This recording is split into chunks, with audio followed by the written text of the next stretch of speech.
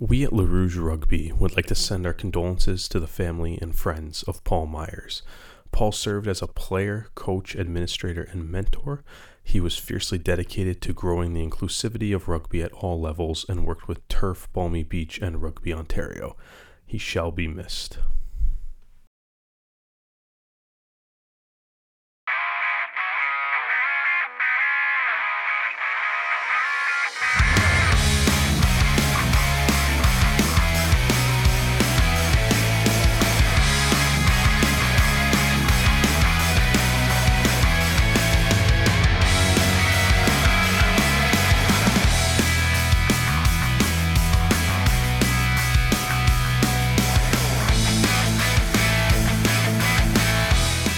Hello, everyone, and welcome to another episode of the Rouge Rugby Podcast. And to all our Canadian listeners, hope you had a wonderful Victoria Day weekend. I'm Stu Hardy, joined as always by Derek Brissett. Derek, you know, the weekend started early for us Arrows fans on the Thursday night, but what have you been up to for your Victoria Day weekend?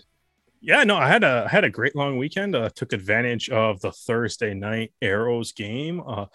So yeah, Thursday night, watched the Arrows destroy the New England Free Jacks. It was beautiful, brought a tear to my eye, and then really enjoyed that.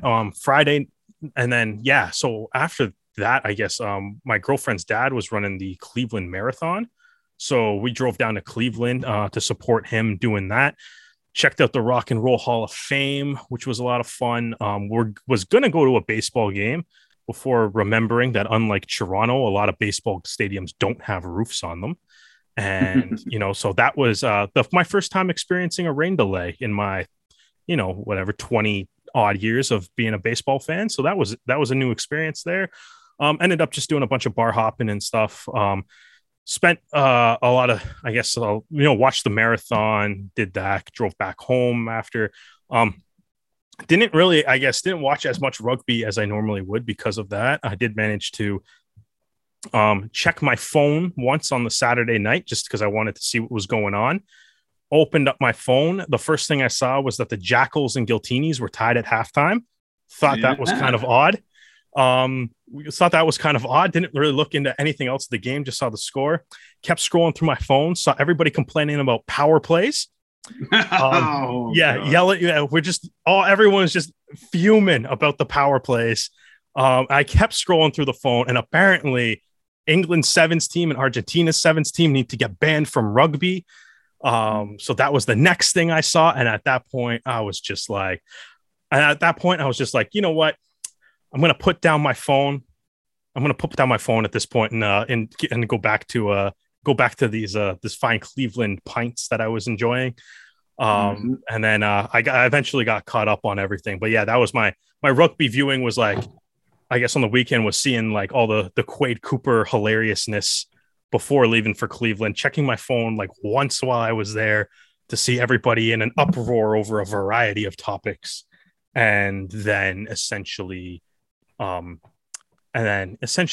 decided that, you know what, maybe I'll just keep the phone off until I'm back home and I can get caught up on everything on on the Monday, take advantage of the holiday Monday. How about yourself? What did you get up to? So I was watching the Spanish Grand Prix, part of a double header of weekends because the weekend just gone was Spanish Grand Prix. The weekend coming up is the Monaco Grand Prix. That's why I'm wearing my Kimi Räikkönen cap tonight. And, so that was early in the day, then, keeping up to date with all the rugby going on. And, I was confused as well when it said Dallas 7, LA 7 at halftime. I was like, am I in the same universe still? Have I traveled to another dimension where LA and Dallas are on the same page? But, credit where it's due. That was a very close half. The second half, not so much, but, you got to start somewhere, and that was impressive. I saw the criticisms come from like England 7 and Argentina 7, bringing the game into disrepute. A lot of accusations being thrown around, although I will pick up on what Brock Webster tweeted out, is that there will always be excuses that can be used and could have and should have. At the end of the day, we weren't good enough. And, as in you can be upset about what Argentina did and what England did, but at the end of the day, Brock says like the responsibility was on them. They should have, put up a better score against England. They could have therefore avoided all of this if that was a circumstance. But it is what it is. They pick themselves up, they move on. They don't really have the time to like sit and rest on this. Obviously, you got the London Sevens coming up this weekend. So, Brock and the team eyes forward and eyes on the prize. But we've been talking about Friday, Saturday. I do have a question, though. Okay. What were people more angry at, power plays or England/Argentina? Well, I feel like we can talk about England-Argentina when we get to the sevens chat. Yeah. Put our feelings on it. How'd you feel about the power plays? Because that seemed like everybody was... I think the power play rubbed a lot of people the wrong way, because instead of the commentators saying that, a player going to the sin bin is like a power play in hockey, but instead of 2 minutes, it's 10 minutes, they were trying to equate it as the same thing. And then there just came a load of like errors coming up. So in the New York Atlanta game, Atlanta scored a try whilst New York had a player in the bin. And then they had to explain like, but now they've scored a try. And in hockey, that means that they would come back on. But in rugby, they don't. And I'm like, cool, then it's not a power play. Yeah.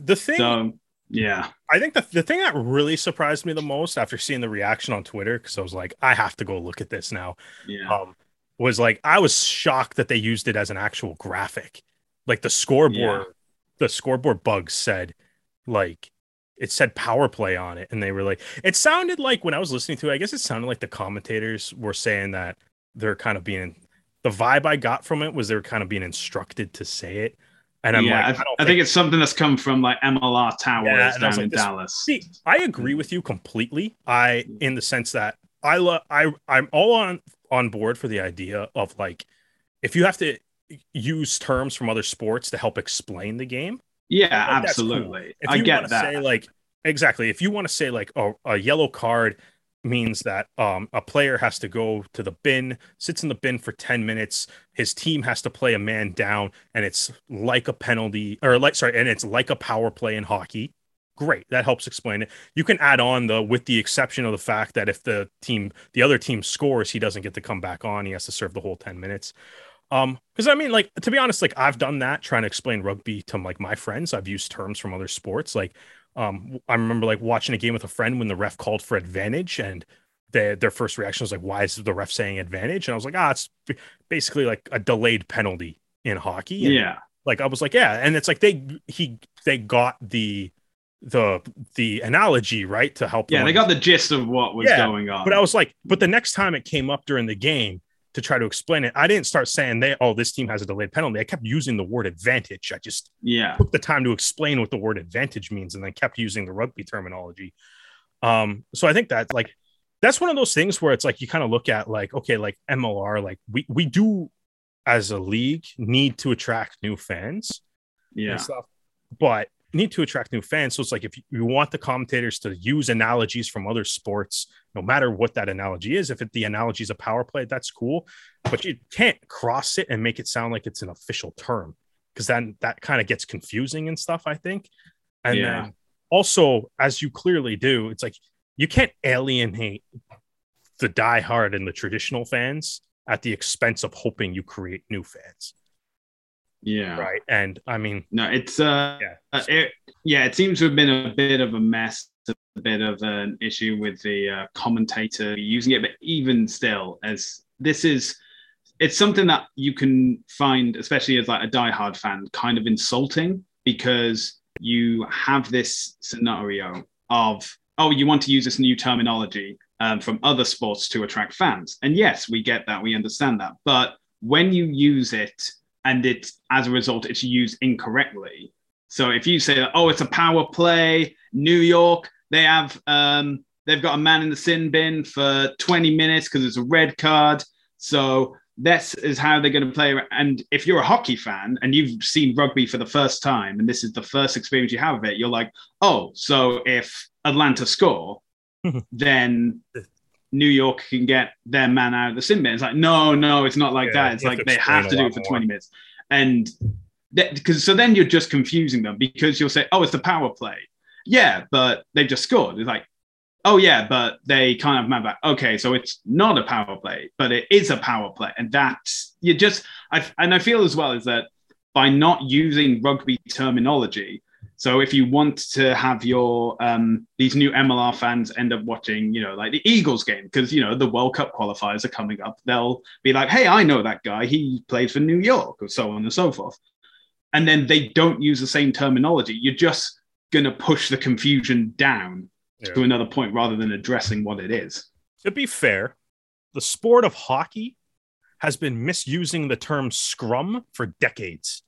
Yeah. So I feel like this is revenge way of getting back at hockey. It's like, they misuse the word scrum all the time. So maybe it's our turn to misuse the term power play. Maybe that's kind of a fun thing from it. I don't know. You know what? Like at the end of the day, it's like, I think the MLR does need to do things to try to figure out, to help market, to help grow the fan base, and also to be an entertaining product for the traditional fans, the people that already love rugby. And this is one of those things that it's like, if they don't do this if they don't call things power plays next week, I'm not even going to care about this. Be like, hey, you know what? That didn't work. People really didn't like that. And then we move on from life. We move on in life, and we get on with it. Yeah, exactly. So either way, in the game where there was a couple power plays in this game, Stu, but Toronto seemed to do well on both of them. Yeah, so let's go back to the halcyon days of Thursday night. New England coming north of the border for the first time. Toronto putting out, probably their strongest squad, and then we obviously had a few changes because Richardson was a scratch just before kickoff, so DeToy came in to the starting lineup, and Vorolek came in on the bench as well. And it didn't start the way you'd like. It started off with a New England penalty, and then a try, and then another penalty. So it was already, New England were up by 11 to Toronto's 0 points at that point. Then things started to change, because we had the first of the Arrows 4 tries happening that afternoon, scored by Andrew Quattrin, just finding the gap, able to go over, boom. And then you had Malcolm with a conversion. So instantly it is 7-11. Then I was going to say Toronto get a penalty, and Sam steps up to the boot again, gets it. It's now 10-11. Another penalty. It's 13-11. Another penalty. It's 16-11 at halftime. And it's going well, obviously, for the Arrows. They're capitalizing on New England's penalties. And those last two penalties actually occurred when Andrew Quattrin was sent to the sin bin. So, Toronto, New England had a power play for 10 minutes. During that time, it was actually more Toronto's advantage, just forcing these errors on New England, and in return, getting the boot up and getting the scores. So, no complaint from me. And then, of course, though, the Arrows, they know that for them to secure a playoff place, they need to be in a position of getting the try bonus point as well. So they know that they need to be putting the effort in, getting the results. But then it was the Arrows' turn to have a 10-minute power play as Sanarivi was sent to the sin bin. And then from the line out, Giuseppe DeToy was able to get his hand on the ball. It looked though it had been a knock-on by Mike Shepard. It was actually knocked on by a New England player, and DeToy was able to collect, get a 7-pointer to extend the Arrows' lead. And then about 11 minutes later, we had another try, this time in the corner. This time, Mirez's try did count, as he did some acrobatics to get over. But then, obviously, you can never count New England out. And I was saying this to James Dealey, who I was watching the game with, is like, you can't count out New England for a second, because all of a sudden they could turn it right around. And sure enough, from the scrum. Quentin Newcomer was able to get over, score a try that Wilson was then able to convert. So New England up to 18. And, there was like a comfortable margin at this point, but still you didn't want to think about it. There was still like 15 minutes of play left. And then get another scrum, this time in the New England 22, deep in the 22. The advantage comes, gets passed out to Matt Hood, who does some acrobatics of his own and gets the try, secures the try bonus point, and then it was just holding off for the end. And when that final knock-on came and you could hear the roar of the crowd, it was, something to behold. And, not the biggest crowd, by no means a sellout for the Thursday night, but such a great reception. Something everyone wanted. The loudest crowd in Toronto that night. Final score, Toronto 33, New England 18. The 10-match streak comes to end by the hands of the Arrows. Okay, so first of all, I'm sorry if I just burst out laughing halfway through your thing, but actually hearing you say the word power play in the middle of a rugby update is hilarious to me. Yeah, okay, so hopefully that's going to be the last time we ever actually say that on this podcast.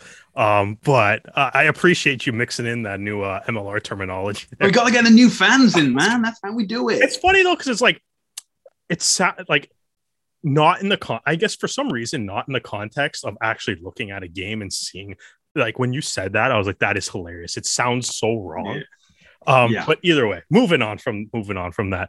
Funny. So yeah, obviously a pretty great game overall. Like you said, one of the definite things that noticed even sitting up in the press box and stuff was like, yeah, that was really loud in the building there. Like the crowd was unreal. The crowd really brought it for the Thursday night, which was great to see. Right.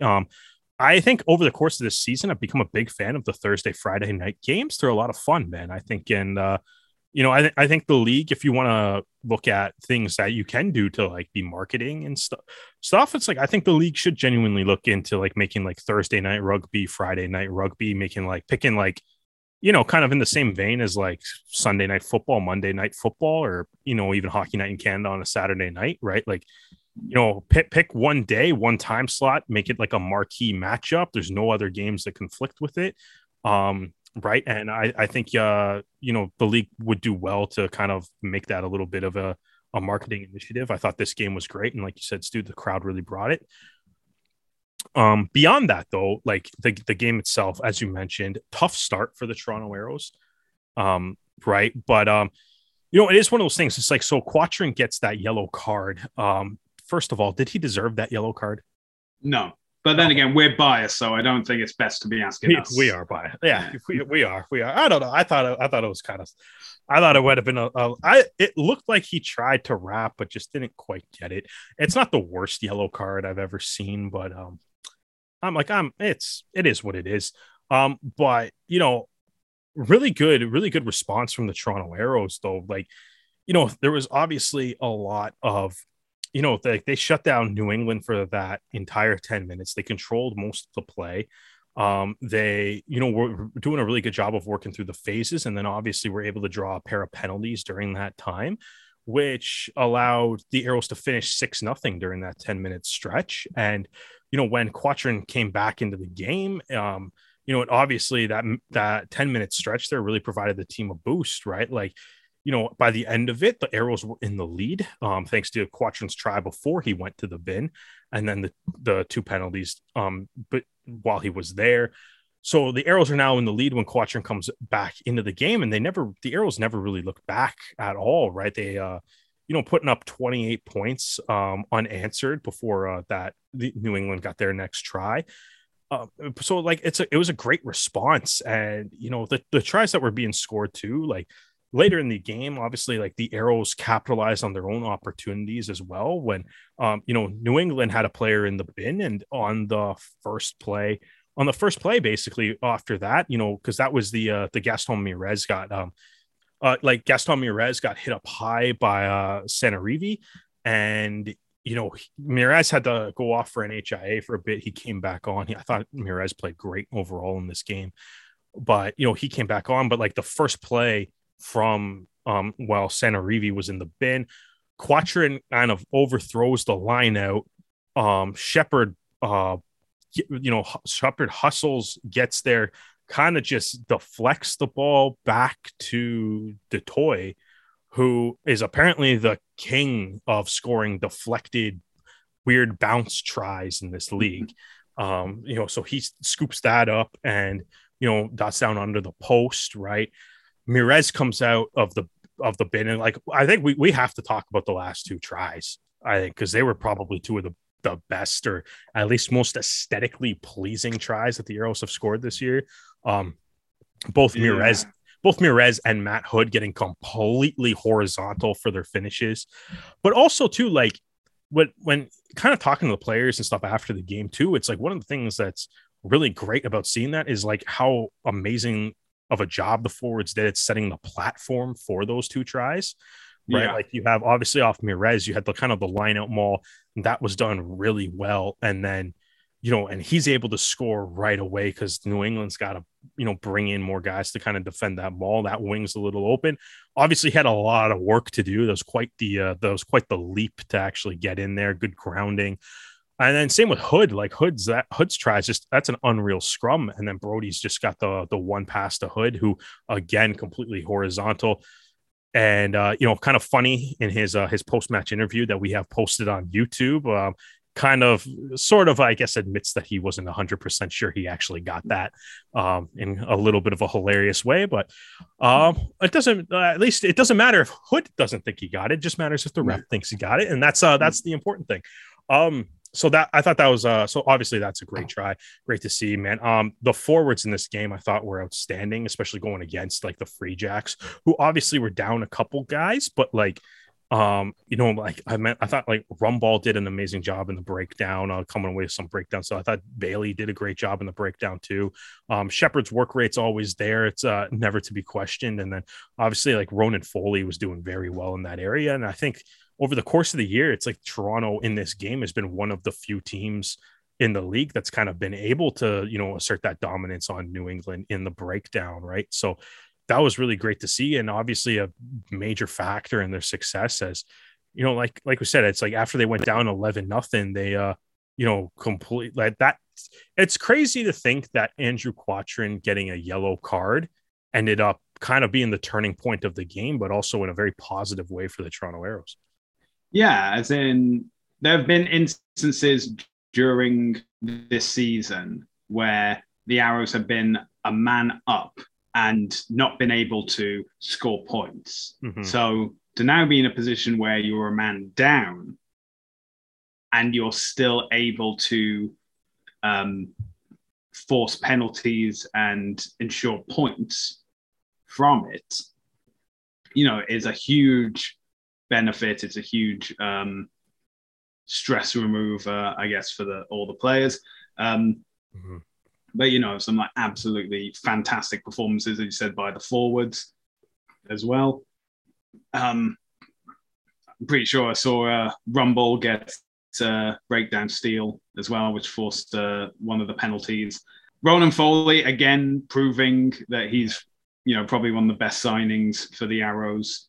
Been great. Lalani Faleva, another fantastic run, which also unfortunately seemed to gas him for the rest of the game. But it's things you love to see, and he chip kicked after that too. Exactly, it's like put him in any position. Put him, if Sam Malcolm's having an off day, we'll get Faleva in at number 10. I'm sure he'll love that. Yeah, but I can't believe he didn't play scrum half earlier this year. I know, man. Well, yeah. Well, it is what it is. As in, that's the thing. I'm sure Jamie McKenzie can now go back into retirement now that Faleva's there to pick up the slack. Faleva's the next guy up after McKenzie. That's what's going to happen. That's the depth chart right now.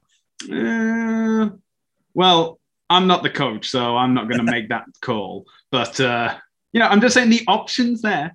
But I do now also, because we've been talking about Arrows players. I also want to talk about like the Canadian players, especially for like the Arrow, not the Arrows, they're Free Jacks, because we've got to mention them. Josh Larson and Jack Reeves starting for New England. Obviously, Josh Larson, one of the informed locks for Canada. And, Jack Reeves, he is eligible for Canada. And, if he ever wants to make the switch from England, England did no favors this weekend. So, I think the only reasonable thing is to sign for Canada. I'm just saying as well. But, Jack Reeves had some great runs in him during this game. That was great to see. We also had Foster DeWitt, Isaac Olson, and Ethan Fryer on the bench. Ethan Fryer came off for his first MLR game, so congratulations to him as well. And, some great performances, but some things just weren't clicking. I think Dougie Fife had kind of an off game. I didn't really see him with the ball that often, and when he was just being tackled. John Poland, had a great game at scum half, but got the first 2 penalties, and then I think every effort after that was for New England to try and get a try to get themselves back into the game, and as a result, there wasn't that many more kicks to the post, which obviously came back to haunt them because the advantage just keep going the Arrows' way. But it's just got to say that the Arrows were just doing fine performances. Bailey, having him back in the back row as well. And when Quattrin got sent to the sin bin, Wadden then had to come off to be the replacement player for Jack McRogers when he came on to fill in for Quattrin in the front row. But then obviously Bailey could then move into the second row, and then it would just be Foley and Rumble in the back line for, I think it was 2 or 3 scrums that happened in that 10-minute period. So with the exception of the first 10 to 15 minutes, after that, everything just seemed to click into place for the Arrows. Everyone was performing their job. Everyone was in the right position for it as well. Even when Quattrin went off, Bailey was able to move up into lock position, because Wadden was the forced substitution for Jack McRogers to come in for the front row. And even with just having Foley and Rumble in the back row, you were still able to have a decent set piece for the few scrums that the Arrows had during that game, during that period. And we've seen it in games against NOLA and against DC, that in the final 10, 15 minutes, the Arrows just put their foot off the gas in discipline, creeps in, defense goes out the window. And that Thursday night, it just seemed as though they were in it for the entirety of the game. And they were going to say that we've got the bonus point try and we are going to hold on now. We're not going to let anything slip up. Defense was immaculate, especially in that final 10 minutes when you needed it to be. It's putting in real good stead for the Fire and Ice Cup that's coming up this weekend. So, and considering how much is on the line in that game, that is probably going to be the game to watch this weekend. Yeah, we'll get to that in a second because, quite the standings breakdown. No thanks to New York right now. But I agree with you. I think this is probably one of the best games that the Arrows have played this year, just all around. Yeah, absolutely. But like you said, it's I think now I'm not I do kind of wonder how much New York was missing Waka. New England. Or did I say New York? Ugh. New York should have used Waka this weekend. I'm going to help. But yeah, they could have, man. And, trade Milner Scudder, one of the other All Blacks, for Waka. Maybe they could have helped them this weekend. But either way, so I do kind of wonder how much New England was missing Waka a little bit, because this is their attack just didn't look very dynamic at all, and anything that they did try, shout out to Toy and to Fuga and the rest of the back line that matched up very well and shut down basically every opportunity that they had. Like you kind of said, it's there's not a whole lot of backs to me that really stood out in this game. Harrison Boyle had a couple nice runs early on in the game before as the New England gained that early 11-0 lead. Fife I thought was really good under the high ball. He did have some carries coming back, but I think a little bit to your point, earlier, he didn't have like that line breaking dangerous run that he's kind of known for either. Yeah. So I think like the Arrows, especially like, Mirez, Hood, and Sheridan, especially when like, Brody would, box kick, or if Malcolm would kick further down the field, and like Fife was the guy that was going to be receiving that ball. They did a really good job of kind of bringing up the kick chase really well and sort of shutting down anything that he did. And there was always support that was there. And then, like I said earlier, it's like the defense and the breakdown was really good. But yeah, there really wasn't a whole lot of holes. And I mean, you kind of go back to last week when they put up a shutout on the Jackals, and like it's like the defense has been playing incredibly well the past couple of weeks.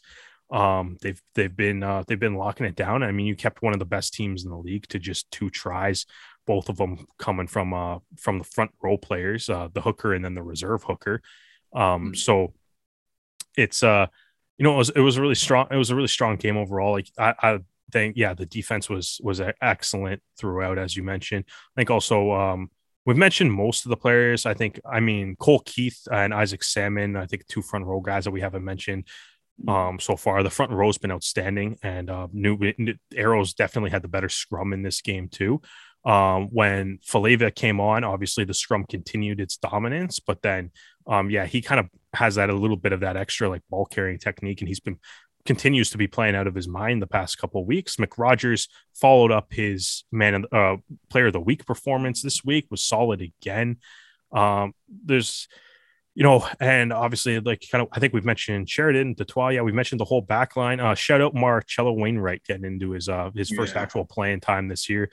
That dude works incredibly hard. So it's always nice to see those players get rewarded.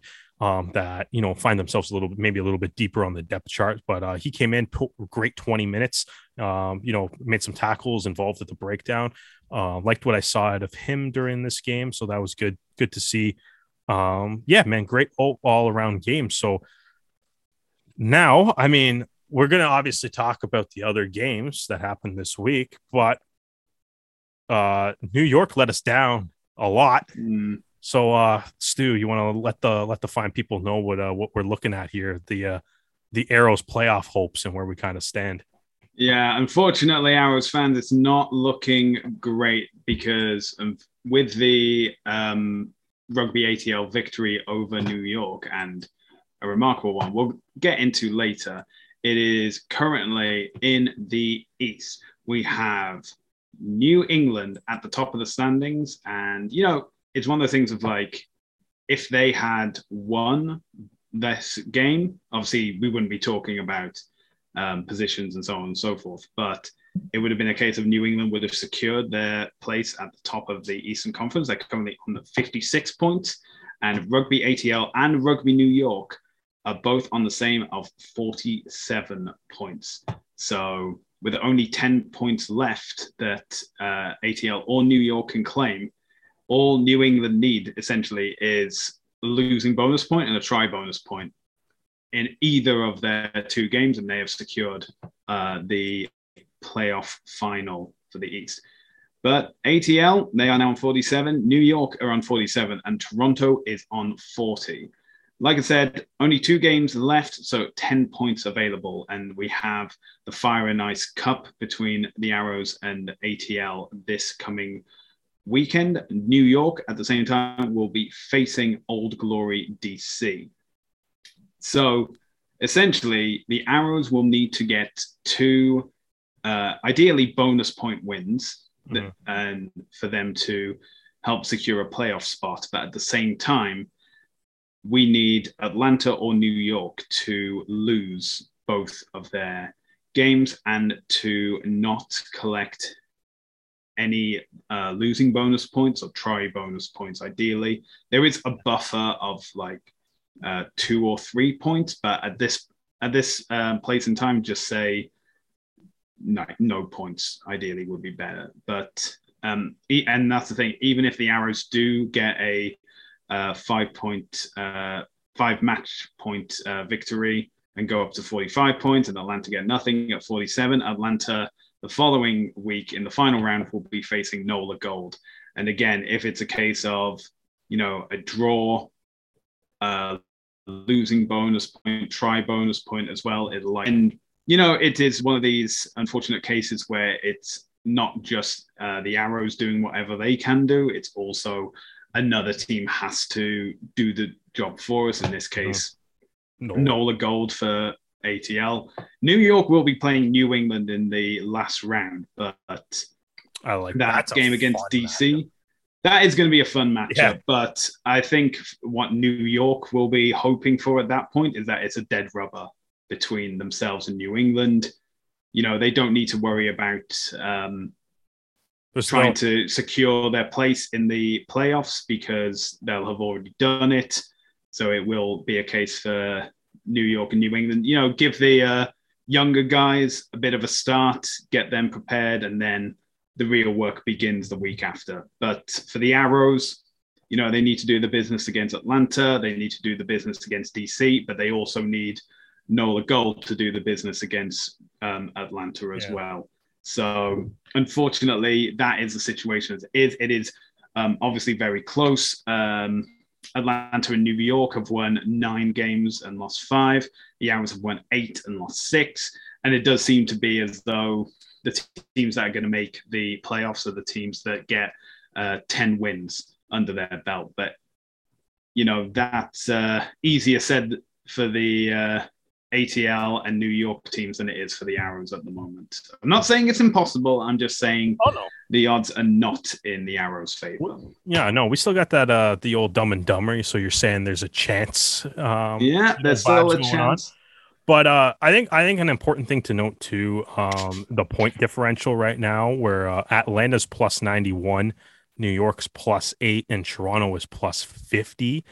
So if it came down to it being a close possible tie with New York, Toronto might have an edge on New York as far as the tiebreakers go. So that could be beneficial, but Atlanta will probably have the edge on Toronto if they come down to tiebreakers. I mean, I kind of said it's the unfortunate thing, right? Like the best thing Toronto can do is annihilate Atlanta in Atlanta next week. Like I said, bonus point win. Don't give Atlanta anything. Right. Beat them by 8. Don't let them score 4 tries. Yeah. That's what's going to be needed. And then you become the biggest Nola Gold fans in the world the next week. Who plays? I was going to say, actually, do you know the schedule? Who plays first in the final week of the season? The final week of the season, it is. Like, are we going to know? I've got a feeling it's like a Western matchup, which is. So, okay. It is Atlanta Nola will be on Saturday. No, Friday at 7 p.m. at the same time as New England, New York. Oh, man. So we're like, okay. So in theory, if Toronto beats Atlanta this weekend, you're gonna know, but we're gonna know before they even play on the final week. You're gonna know. Yeah, the Arrows are gonna know. So it's like that'll be interesting to see. Like if Toronto, that would be the most interesting situation possible. Then, right? Like if Toronto beats Atlanta this weekend, and then if Nola could beat Atlanta the week after, right? You'd be playing Old Glory, knowing that there's a playoff spot on the line. That would be a very fascinating scenario. Yeah.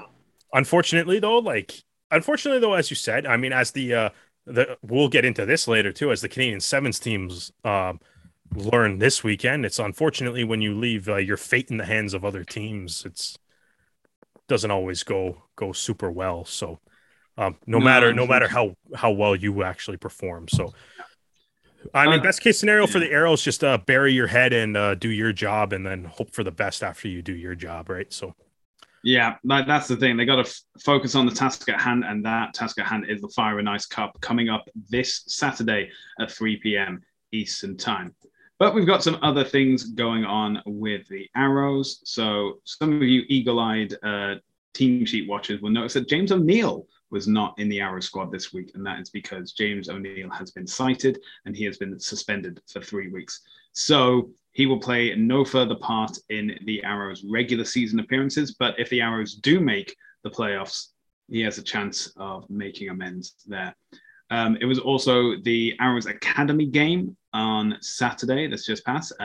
They were supposed to be facing the New England Academy side. They unfortunately couldn't come north of the border, so they had to play. They were fortunate enough to play the Oakville Crusaders, who very graciously were able to step up for that match. And the final score was the Arrows Academy 45, Oakville Crusaders 14, and that is all in preparation for the Coast to Coast Cup, which will begin this coming Saturday.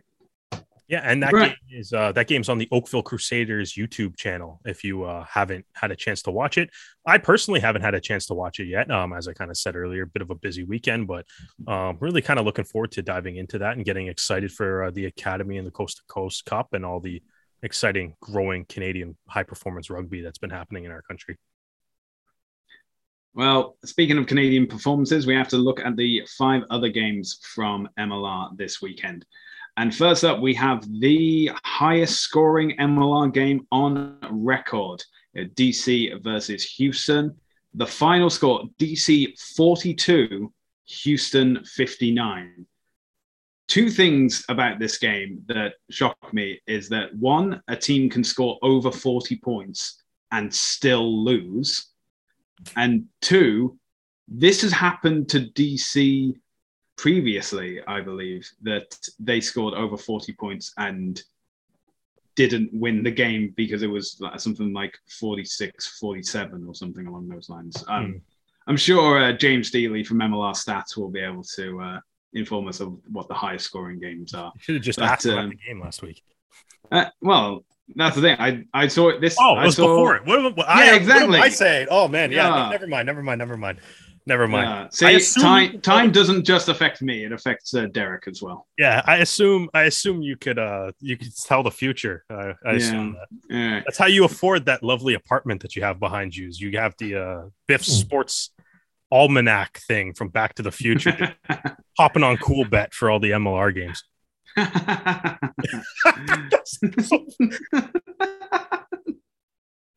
All right.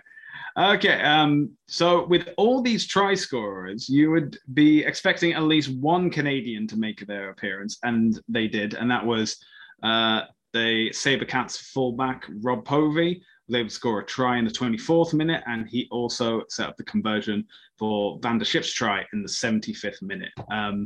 Now, this was, you couldn't look away because if you blinked, you would miss a try being scored. That was just absolutely bananas just to watch that. And I think it was Dean Muir, the first MLR player to score 4 tries in one game. Fantastic effort from him, scoring in the 3rd, 12th, 30th, and 48th minute.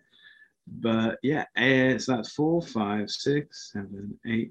9 tries scored by Houston to 6 tries scored by DC. But I will say Lueta's try in the 80th plus 1 minute was an intercept. So, the score was 42-52 at that point. So, a lot closer than what is to be than what the scoreline gives, and continuous back and forth. DC able to nail all 5 of their conversions, and Kotzer only able to get 5 out of 6. Povey only to get 1 of the 2 that he needed. But yeah, ill discipline affected DC a lot. Nicotini got a red card in the 11th minute. Coleman got a yellow card in the 26th minute, and Kalapu got another yellow card in the 44th minute. So, that's a good portion of the game with DC down to 13 players and another 10-minute spell with them down to 14.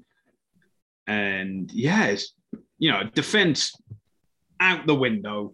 Doesn't matter. Jettisoned into the sun. Doesn't matter. I mean, Houston obviously knew that they needed to get the win to help their playoff chances. DC, you were saying before, Derek, of DC can irritate other teams and get in their way of making the playoffs and so, and they bloody well tried, but only able to get the try bonus point out of all this. But no, this is a good game to watch. This is a game you can introduce to new players and be like, no, that's not a power play, that's a send in. Oh man, yeah. Is this the first game that was used? I guess so, right? Because in the timeline. Well, that it may have been used for the Arrows game, but obviously we were at the game, so we No, have no idea. I rewatched the Arrows game. It didn't get. Nobody was mad on Twitter. That's the thing. Okay, fair enough. So That's usually yeah, that. maybe this was when it was first used. Again, I was watching it and just being like, I have to just keep my eyes on this all the time because the highlight pack is crazy because it's just like try. Yellow card, red card, try. Obviously a wild game. Like you said, shout out to Dean Muir. I mean, 4 tries in a game. Like you gotta setting the pace for all the MLR players to keep up to later.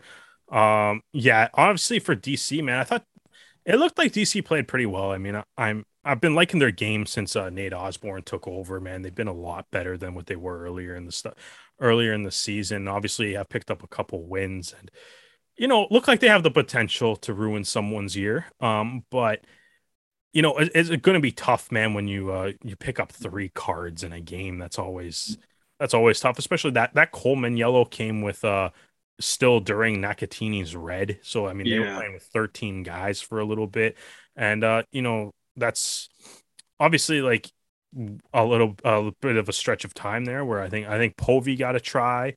No, sorry, Povey's try came just before that. But Mir, I think one of Mir's tries was while they had 13 guys, right? So it's that's always difficult. And I mean, like it was certainly looks like a fun game to watch because I mean, maybe a defense coach's nightmare. Maybe the film sessions, on a Monday morning aren't going to be the most flattering for some players trying to make tackles and stuff. But certainly a fun game for the fans. It's games where defense is forgotten are usually really highly enjoyed by fans, but maybe not so much by the coaching staffs a little bit. But certainly an entertaining contest. Well, we've got to move on from a high-scoring game to a game that started off very low-scoring and then obviously changed around in the second half. So we head to Dallas where the Giltinis came to test their mettle. LA, impressive, starting off with a front row that was entirely Canadian. We have the Sears Duru, Stevens, and Les Mackin coming in as the starting front row. So that was wonderful to see. But yeah, this was for the first 30 minutes, there was not a single point scored until the 32nd minute. And then Billy Meeks decides, oh yeah, we need to actually win this game, and scores a try. And then just 2 minutes before halftime, Rora scores a try for Dallas, and Carlze gets a conversion. And we're all even Stevens at halftime, 7-7. So, very interesting turn of events. So, and then second half, Stevens. Yeah, speaking of even Stevens, Lindsay Stevens not only able to get 1 try, but to get 2 in the second half. He actually started off the scoring in the second half, I believe. The first try of the second half in the 43rd minute, and then followed it up again in the 56th minute. And, both one converted by Burton, the other one converted by Carty. And then but in between those 2 tries, as well as a number of other players, we also had Ben Lesage getting another try for LA. And so, yeah, it was, a interesting start. Obviously, Dallas able to hold the defending champions for 7 points at halftime. And then, LA reminded, like, look, if we win this game, we can actually jump Austin in the table. And they were like, oh, yeah, we have to actually score tries to win games. So, finally good to see those players come back. I mean, other tries from Ryber, Goddard, Perry, and Fepulai. Really cap, too. Yeah. So, obviously, I keep forgetting that Ryberg used to play for the Raptors as well. I was like, he's played 50 games for LA. It's just he's so synonymous with scoring tries for LA over the past 2 years. He scored a lot of tries for the Raptors in those years too. I know, but 1 year for the Raptors. Yeah.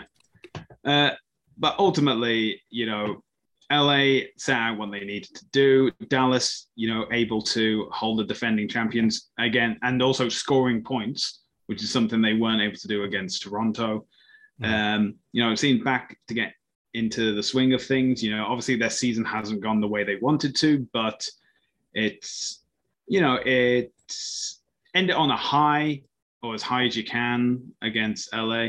But good for them, and congratulations to Stevens and Lesage for getting their collective 3 tries for the Giltinis. Yeah, that's obviously, you always love to see the Canadians contribute on the scoreboard a lot, right? So that's great. Man, and I love seeing LA utilizing the full Canadian contingent there. This was definitely one of the games when I checked my phone, I was like, what on earth is happening? Seeing the 7-7 score at halftime. And I got to admit, I kind of got excited. I was like, oh, sweet. I get to wear maybe I'll get to wear my Jackals hat on the podcast this week. And then I checked the second end of my second half score, and I was like, oh, that makes more sense. So a little unfortunate to see that. I mean, it's tough, man. Tough for Dallas right now. Like, this is their 6th game in a row giving up more than 50 points, right? Yeah.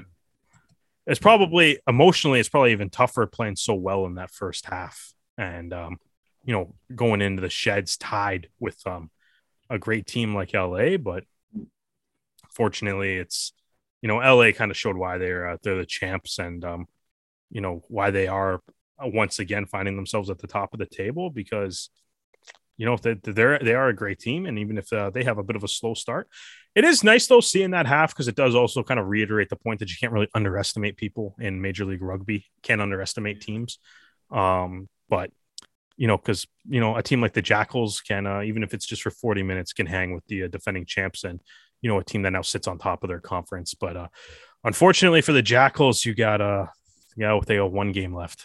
One game left to avoid, I guess being the second team to go 0-16 in Major League Rugby's history, which probably isn't something that they were striving for early, but they got to play. They got the last games against, I believe it's against Utah, right? So it's it should be that should be a good one, and it's at home. Hopefully the home fans give them a nice little send off, and that's all you can really do, man. I hope they put in a good performance this week, and are able to. Oh, sir. No, that was a bye week. I'm sorry. They have a bye week. Their last week's week 18. It's still against Utah. So I guess they got a week to regroup, and then hopefully they put in a good show for the final week of the season, and can be sent off on a bit of a high in front of their home fans, who seem to have definitely been sticking with them and supporting them the whole way through this season, which has obviously been tough. Yeah. So we move now to the gold mine as San Diego come to visit New Orleans. And remember you saying how how NOLA had the worst record at home for an MLR team? Yeah. Well, after their win at home last week, it was back to the usual for NOLA. This was not fun for them. Again, it was a case of San Diego is a team that needs to make the playoffs, whilst NOLA are already out and confirmed as 5th in the East.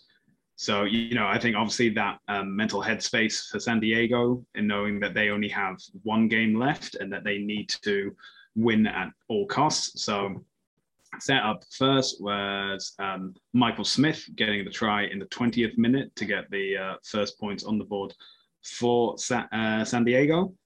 And then we had the first of 3 tries by Mr. Jason Higgins scoring in the 23rd minute.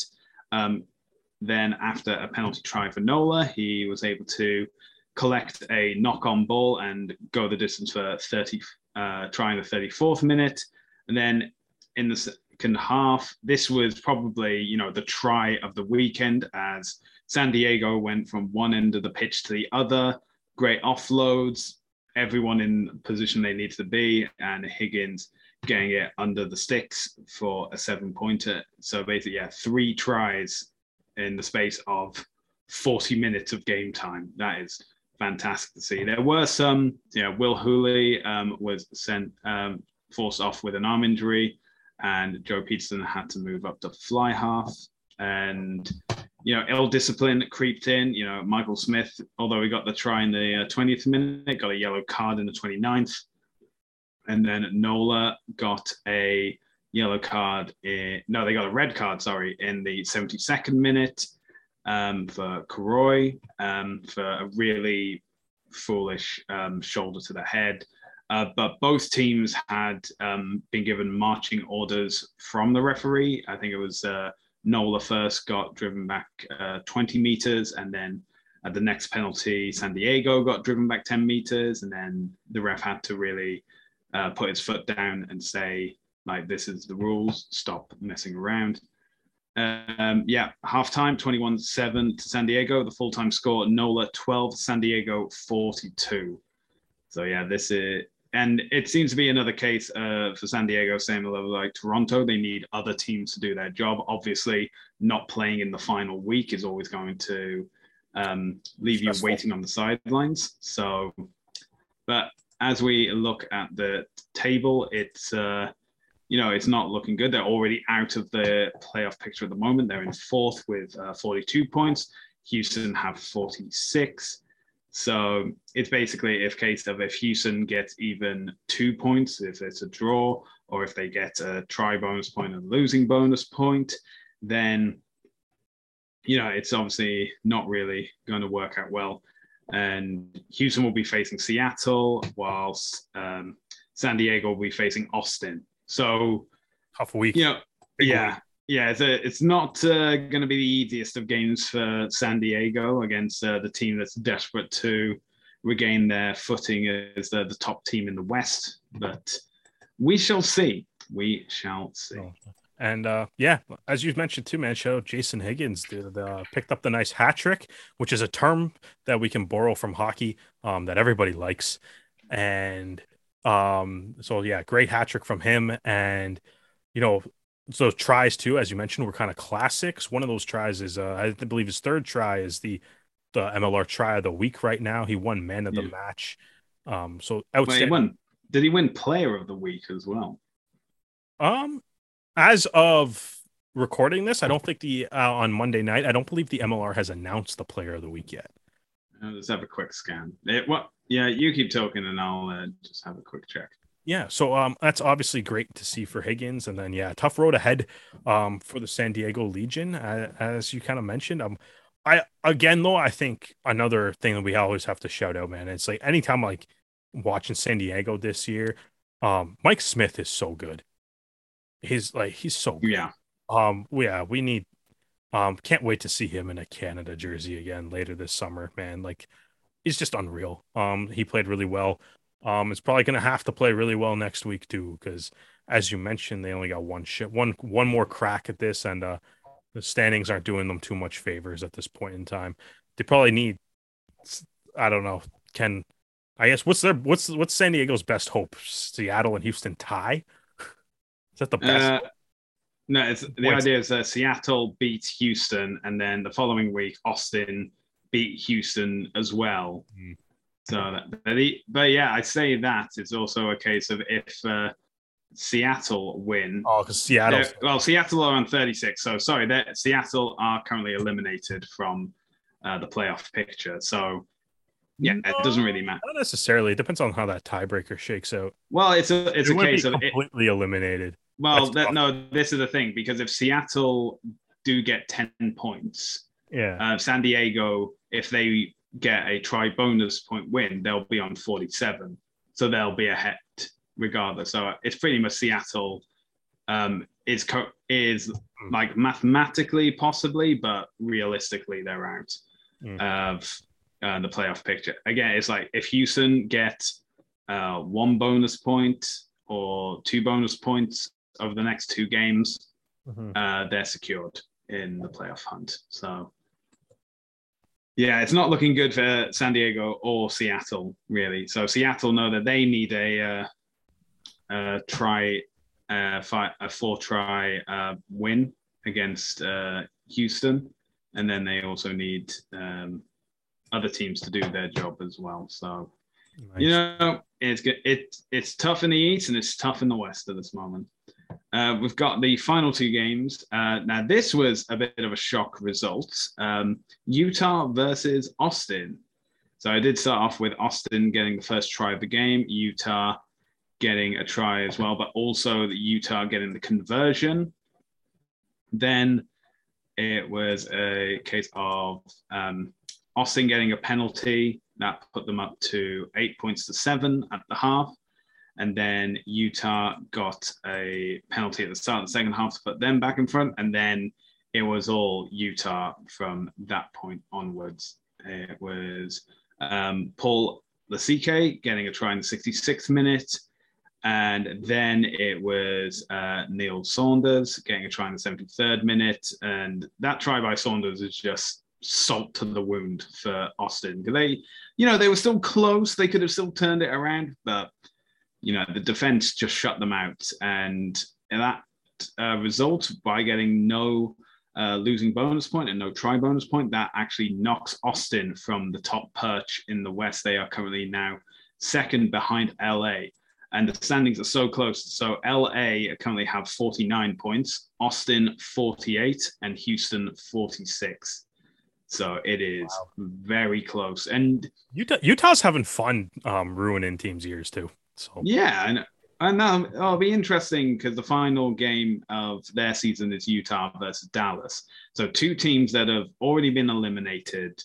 It's a dead rubber game, but I think that's the game where the defense coach is like, right, I'm taking the week off, just score tries.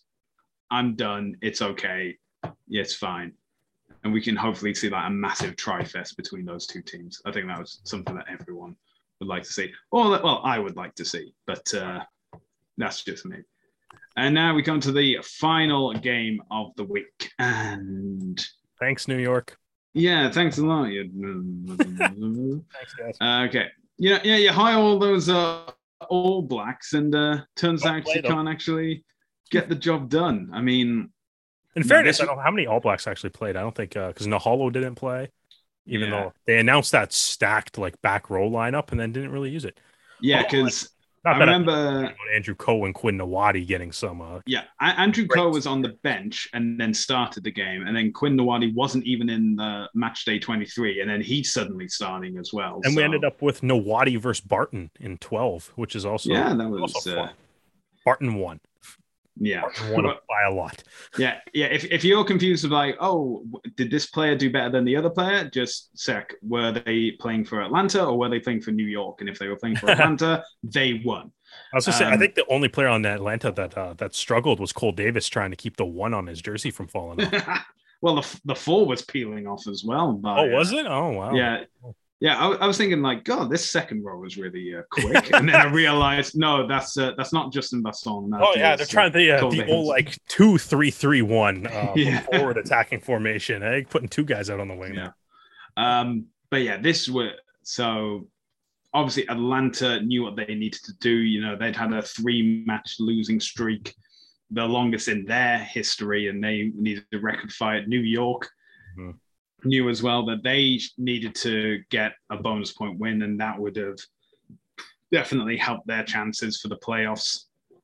Instead, they decided not to do that, and everything just seemed to be haphazard. And I think it was down to the late changes as well, because I'm certain that New York prepared their starting lineup as the lineup that's been training together and been focused on the game plan together, and just having these different players in different positions. I mean, Andrew Coe had it wasn't just Andrew Coe. I think a lot of the passing for New York was just really sloppy, just going to feet, just going to places where players no longer were. And yeah, it was just, I'd sum it up as though each of the New York players trained for this game individually. Yeah, they just played bad. It was just... one thing I do find kind of interesting, looking at it. So that was the, I believe that was the 8th New York home game this year. Which obviously they've been playing at JFK Stadium there in Hoboken. New York has 5 losses this year. Yeah, 4 of them are at home. Yeah. Right. And it is interesting to see. And I was like kind of looking at their losses at home and stuff too. And the teams that they've lost to at home are the Free Jacks, the Arrows, the Free Jacks again, because they played them twice. Yeah. And then Rugby ATL. Their lone Yeah. road loss is when they got absolutely annihilated by LA. Yeah. But it's like they're losing games to these like physical, like teams that are very physical, really good around the breakdown. Yeah. Right. And it's like New York's good around the breakdown. I'm not saying that they're not. But like when you got wingers and fullbacks like this team does, and that this team has added or whatever, like obviously, like I mean, Fidow, Nahalo, Milner Scudder, even like Lockyer if he's playing. Even guys like Emery Fuatai in the middle, Quinn Nawadi, who goes between the middle and the wings, depending on what you want him to do. Yeah. They're built like a team that wants to play expansive rugby, and it feels like they can't do it at home. Yeah. Or whatever. Well, it also doesn't help that Tucker gets himself a red card after doing 2 red card level offenses within the space of 6 seconds. Yeah, that definitely did not help. Yeah, that was not a whole lot of arguing on that one. No, that was that did not help. And I mean, obviously, that means they're probably without him for you would think a couple weeks at least. Yeah, well, 3? Well, at least 3. Obviously received the red card for one offense, probably going to be cited for the other as well. It's like you get both, you get suspended for both. But like so. I mean, I don't like it's tough. But yeah, like I find it interesting that it's like the way that their team's built, because it's like we watched the game against Toronto when you put them on like the proper size pitch. Whoa, dude, carving up the Arrows defense in that game. Right, loving that attacking rugby, loving that width. Can't do it at home though. It's weird. No. And it's like 4 of their 5 losses are at home, and they're losing to the other Eastern Conference teams a lot that like that, enjoy that physical brand of rugby, right? Yeah. It'll be interesting to see what New York do in this offseason. Do they stay at JFK? I feel like New York throughout their entire history has just been constantly in search of a stadium.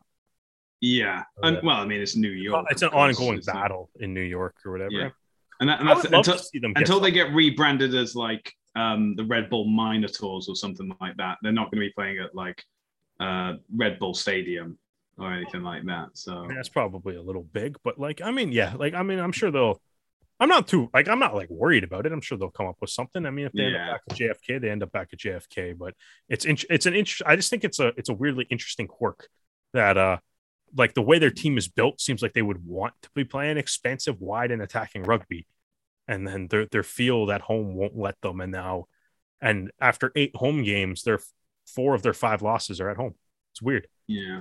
It's weird. It's most teams' home stadium doesn't hurt them. New York seems like it does a little bit.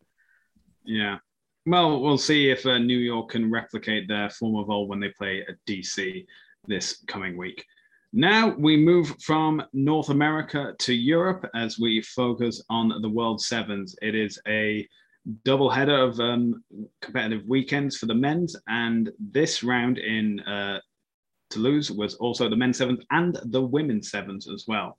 And we've been talking about a certain game that affected Canada, but this was their group stage results. So a 24-5 loss to England, a stunning 12-19 victory over Argentina, and a comprehensive 40-14 victory over Japan. But that England-Argentina game eventually secured England and Argentina into the Cup finals and demoted Canada out of it.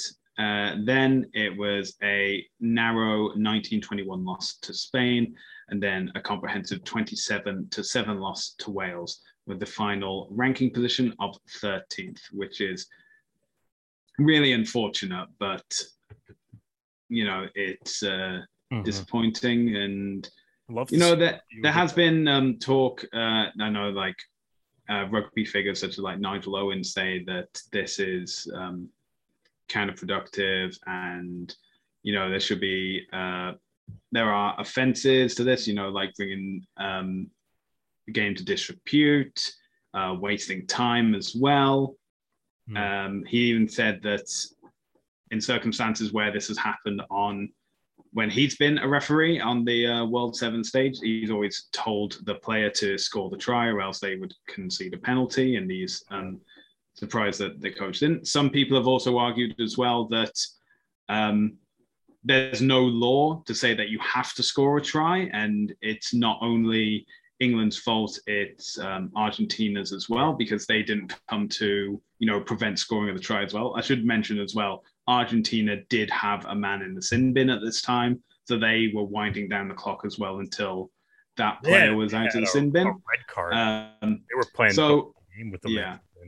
So, it's a case of, I'm sure a new rule will come from this as a result, because, if you're a fan and you've come along to this game and you're just waiting for a player to score a try for 2 minutes, then you're not going to be happy about that. That's certainly the thing, right? Like, as a spectacle, it's brutal, right? Like, we essentially watched two teams stop playing for 2 minutes. Yeah. I think like the thing is, I know Nigel Owens is saying that he would have given a penalty or threatened the penalty, right, in order to get I believe, who is it, Will Homer, to ground the ball there. But it's so weird because it's like, I want it to, like, it's weird because it's like, what do you do? Like, like you said, it's like, is it the fault of the English player for just not grounding the ball and standing there? What happens if he stands at the 22-meter line instead? Right? Yeah. Like, it stands and waits there. There's, like, you know what I mean? There's obviously a bunch of people that were immediately suggesting it's like, oh, once you cross the line, you should only have 10 seconds to ground the ball. Well, then he's probably just not going to cross the line and he's going to sit there and wait ahead of it. I think the issue, like, I think I agree with what you're saying, that there's probably going to be a new rule that comes from this, right? Because I think that was weird, and I know everyone was citing certain rules such as the spirit of the game law, which, to be honest, I don't really know what he did is that's the thing when you're talking about stuff like that, it's so vague but even like, you can't really say it's like, oh, it's not in the spirit of the game. Like, cool. Is it within the law? Yeah. Well, that's the thing, though. It's like, even like, I think it's in the spirit of the game. He did, like, both teams, who I think are kind of both equally at fault, because let's be real here, Argentina gives up on that play the moment he touches that ball. Yeah. Flat out gives up. Like, they do not care about any try that's about to be scored.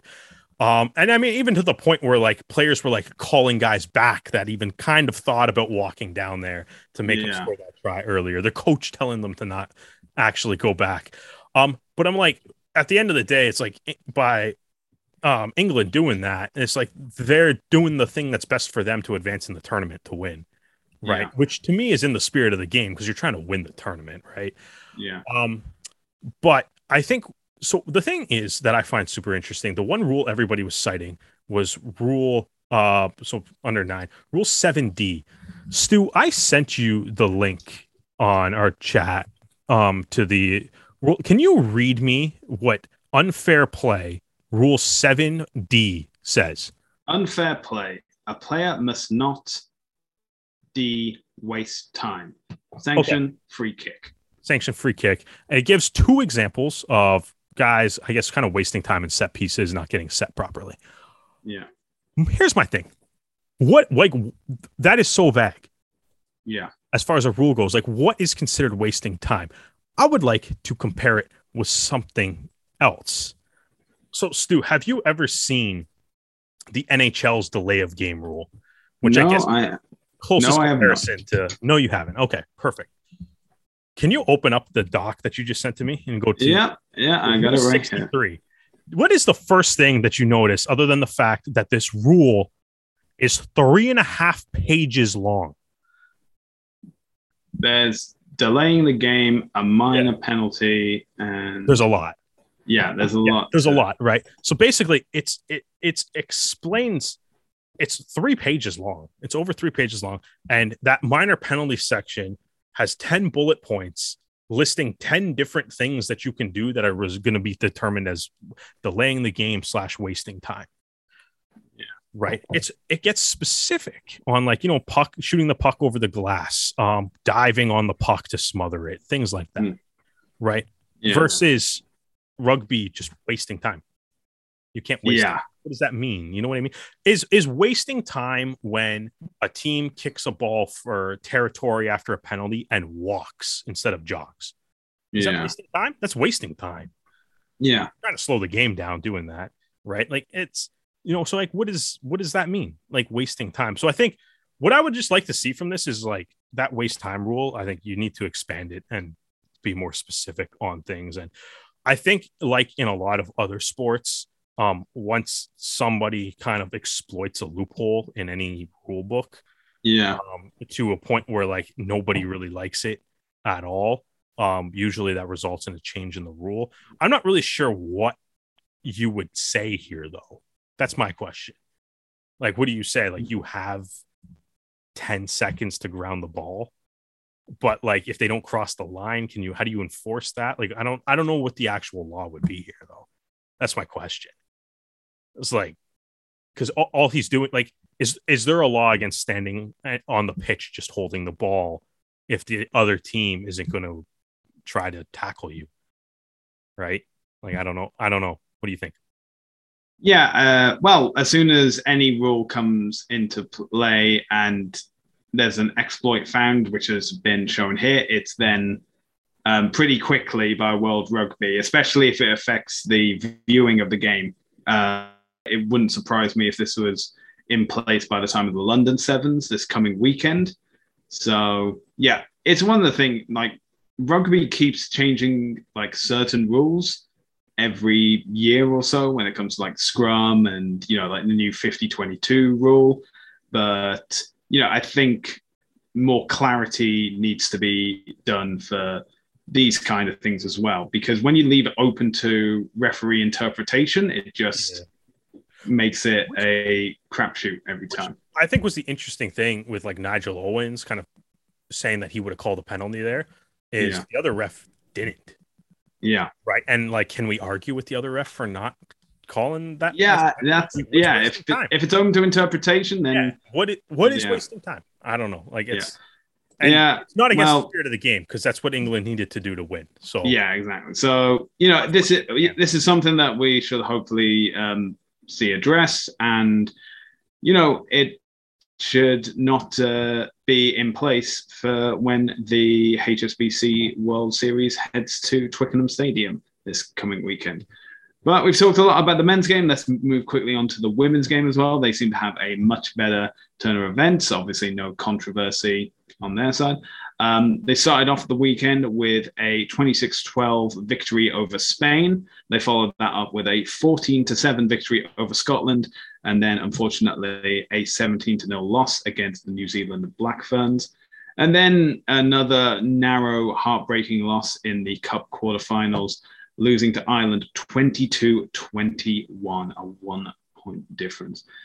However, they followed that up with a 19-7 win over the United States before losing to hosts France 19-14. Their final place in the tournament is 6th. And, it's disappointing, but obviously, got to focus now, turn your head, or want to be selected not only for the Commonwealth Games in July, but also the World Cup coming up in September as well. So that's where the focus needs to be now. And as we've mentioned, the World Series moves to London this weekend, and you can catch that on Saturday and Sunday on CBC and CBC Gem.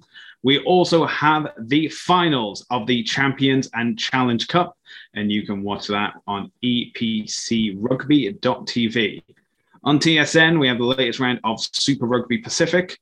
And on the Rugby Network, we have the Japan League One finals, which will take place between Tokyo Sungoliath and Saitama Wild Knights. Also on the Rugby Network are all the MLR games that are not on Arrows games. And we also have the Coast to Coast Cup, which will also be streamed live on the Rugby Network. And the Arrows will be heading down to Atlanta this weekend, Saturday at 3 p.m. Eastern Time. And you can watch that game on the TSN website or the TSN app. And, this is going to be one to watch because it is the Fire and Ice Cup and maybe the determining factor of who makes the playoffs. But Derek, it's come to that point of the podcast. We now have to make our picks for round 17 of Major League Rugby. And first up, we have Seattle versus Houston. Oh, man. At home is Seattle. Mm-hmm. I like Seattle trying to keep their season alive a little bit at home. I think I can go with Seattle. You're going to go with Seattle? Well, I mean, mathematically, it's there for Seattle. It's also there for San Diego, but I'm sure Houston want to be in a position where they can, get into the playoff race and not have to worry about whatever happens in the other game. So I'm going to go with the SaberCats. Next up, we have the Fire and Ice Cup, Atlanta hosting Toronto. Derek, are you going to be going with ice or fire? Definitely ice. Definitely ice. Let's go Arrows. It's a big one. Big one. Season on the line. Okay, and now we have, for the third game of the round, is a replay of the Western Conference Final. Utah versus LA. Who have you got, Derek? LA. Short and sweet. I got to agree with you on this one. They may be top of the West, but they need to secure that spot, and obviously a win will definitely help them. Although, that said, I thought Austin would be able to do the same as well. Maybe Utah can get a double over the Cocktail Cousins and really screw up their plans. Speaking of cocktails, it is also Austin versus San Diego. Again, one team looking to get directly into the conference final, and another team just looking to get into the playoffs. And, especially after that performance against Utah, I know Austin want to turn it around. They want to get back to where they want to be. I will be going with the Gilgronis. How dare you pick the team that has no Canadians versus the team that has a ton of Canadians? And pick the team with no Canadians, Stu. I'm going to pick San Diego. All right, fair enough. Good logic, I will admit. Next up, we have the Eastern Clash of DC versus New York. Now, DC technically did outscore New York in this past round, but, it's going to be a wider pitch. New York will probably have more room to maneuver, so I'm going to go with New York. Once again, Stu, how dare you pick against the Arrows' hopes here, DC. Fair enough. And finally, it is New England versus NOLA Gold. And, after Toronto brutally ended New England's 10-match winning streak, and I'll be watching the highlights of that game probably for the next few months or so, just to see how badly New England lost. I think their focus will also be on the fact that if they get a win, they secure the home playoff final for the East. So I will be backing the Free Jacks this time out. Yeah, New England's basically unbeatable at home. So basically the opposite of NOLA. So let's go with New England. All right. So those are Derek's picks. Those are my picks. But if you want the Toonies picks, you're going to have to find that on our TikTok account at The Rouge Rugby. In fact, you can find us across social media, including Facebook, Instagram, and Twitter at The Rouge Rugby. If you like listening to this podcast, you can Apple Podcasts. Or if you like watching podcasts, you can do so on our YouTube channel, again, at The Rouge Rugby.